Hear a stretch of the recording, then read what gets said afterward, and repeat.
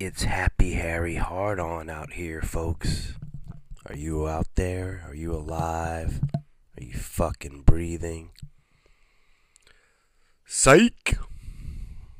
No, this is DJ Easy Dick. Nah, I'm kidding. This is Thack Daddy. It's gonna talk about the It movie because some people thought it sucked, but personally, I think it's pretty horrifying to have the personal manifestation of my fear in the form of a demonic clown presented to me anywhere and everywhere just so it could feed on my fear. Kind of scary. It's definitely a more evolved update of the ABC miniseries, and as far as I'm concerned, no offense to any diehard Stephen King fans, it's the second film representing his work that I think in many respects is somewhat better.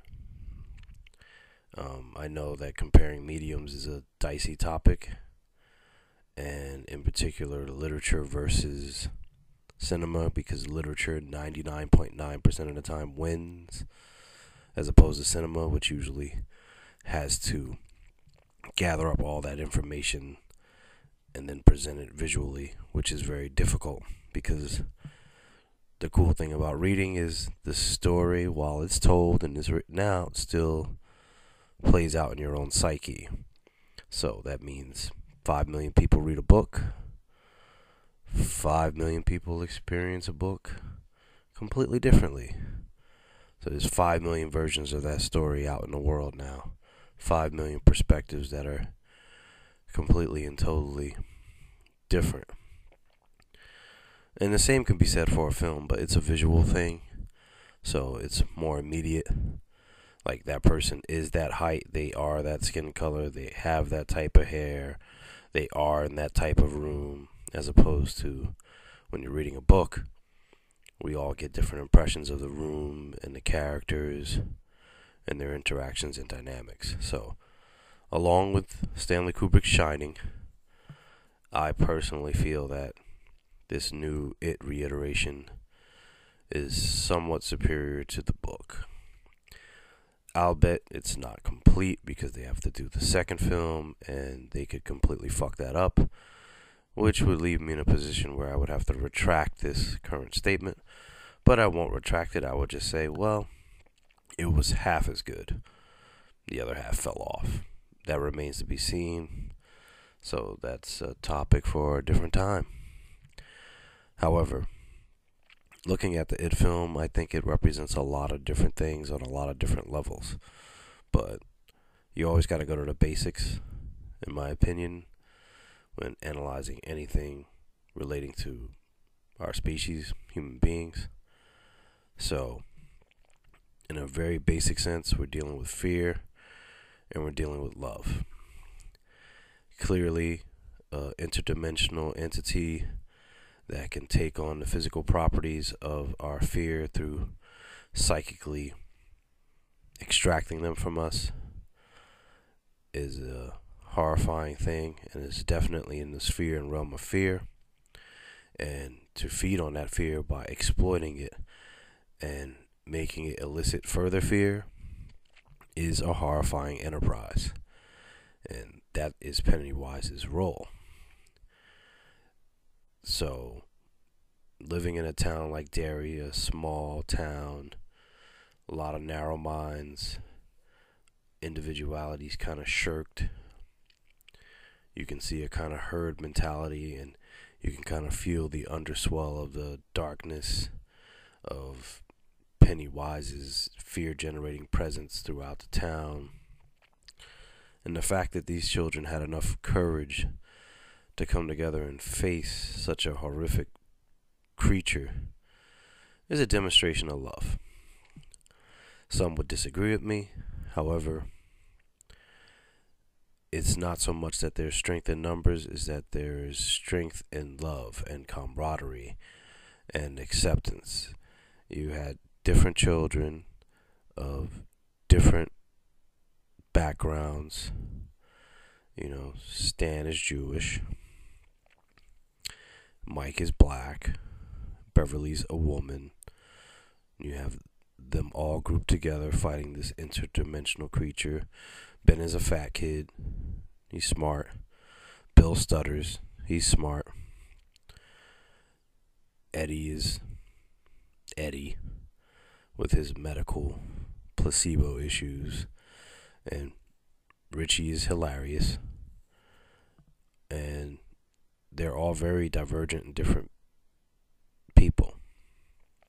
Even though, it's through the lens of budding adulthood, meaning childhood, but that awkward transition from when you're a 6 or 7 or 8 or 9-year-old to being a 13-year-old.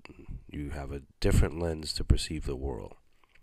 So, through what I consider love, they came together and they faced not only their inner fears, but the embodiment of fear itself, which was Pennywise. Now, there's a lot of ways to deal with fear, and there's nothing wrong in and of itself having fear. It's when the fear dictates your reality and controls you and has you live life a certain way. We all have our share of burdens, and we've all been through our own share of shit. But fear dictating your life really takes the life away from you. I think the greatest fear for every human being is not death or sharks or snakes. I think it's of living. Because living entails so many things. It entails change and growth. And it does entail joy, and it does entail despair. And ultimately it does entail death. And I think the notion of the fear of death is what makes most people afraid to be alive. Hence, what I consider the universal fear of actually living. Whether it's following your dream to be a stand-up comedian, or maybe you just want to be a goat farmer in some foreign country and everyone thinks you're crazy. Whatever absurd, brilliant, stupid, ingenious idea you have about living your life that makes you want to live and enjoy it, and that you're afraid to undertake because you're worried about the world or what anyone else will think of you, that's the kind of fear that controls our world.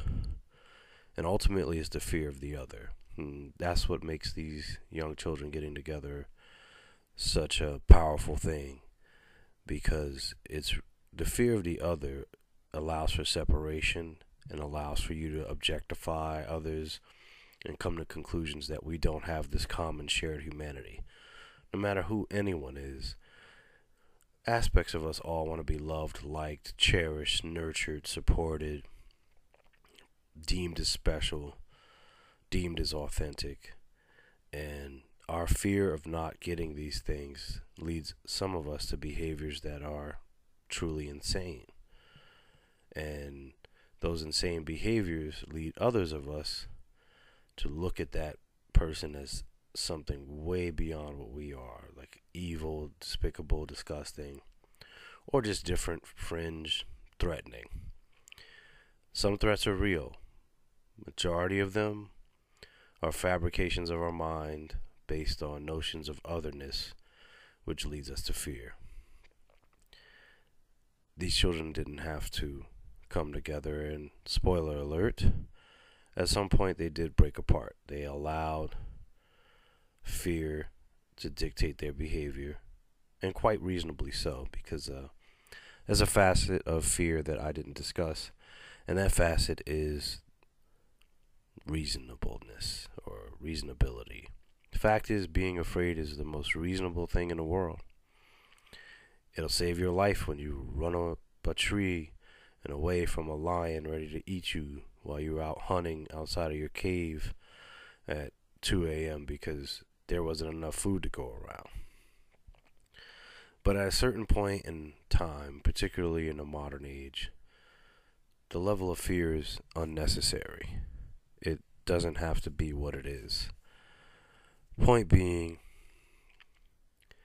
when people come together by choice, out of a mutual respect for each other's existences, powerful things can happen.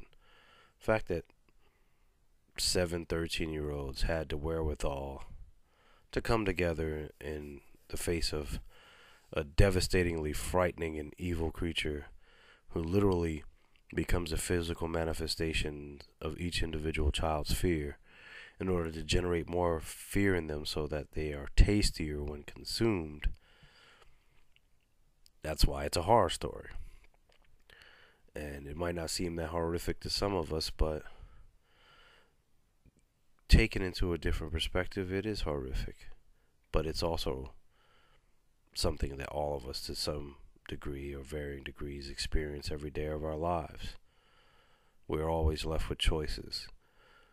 We're always left with the choices that fear springs upon us and the choices that love springs upon us. And love requires us to give up some of that ego and to be more bold and more brave and more honorable than we believe ourselves to be, because we're afraid we're none of those things.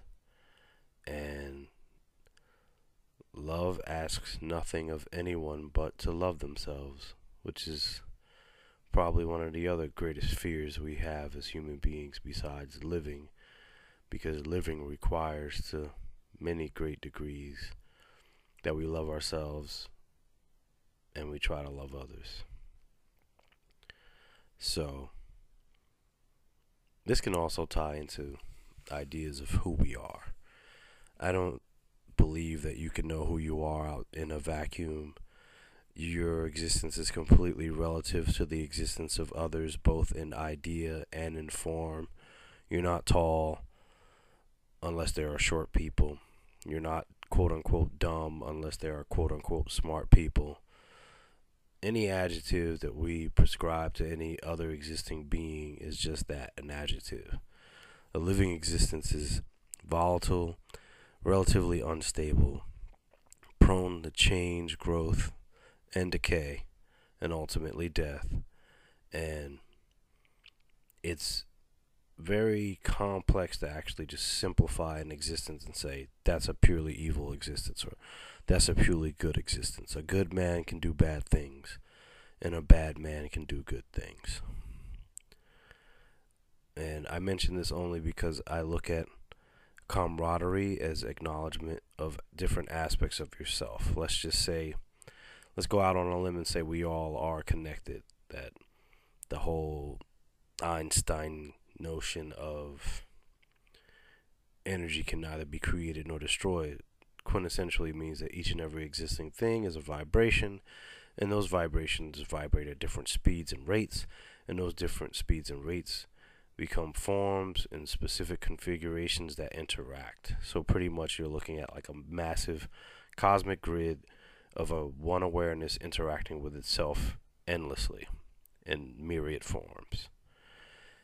So in this instance, going back to it, you have it representing fear and the individual group of children representing these disparate beings with these myriad personas that are myriad reflections of the one consciousness in their forms, having the willingness to surrender their egos to varying degrees in order to come together to overcome a singular obstacle that represents multiple obstacles for them all, but ultimately just one fear.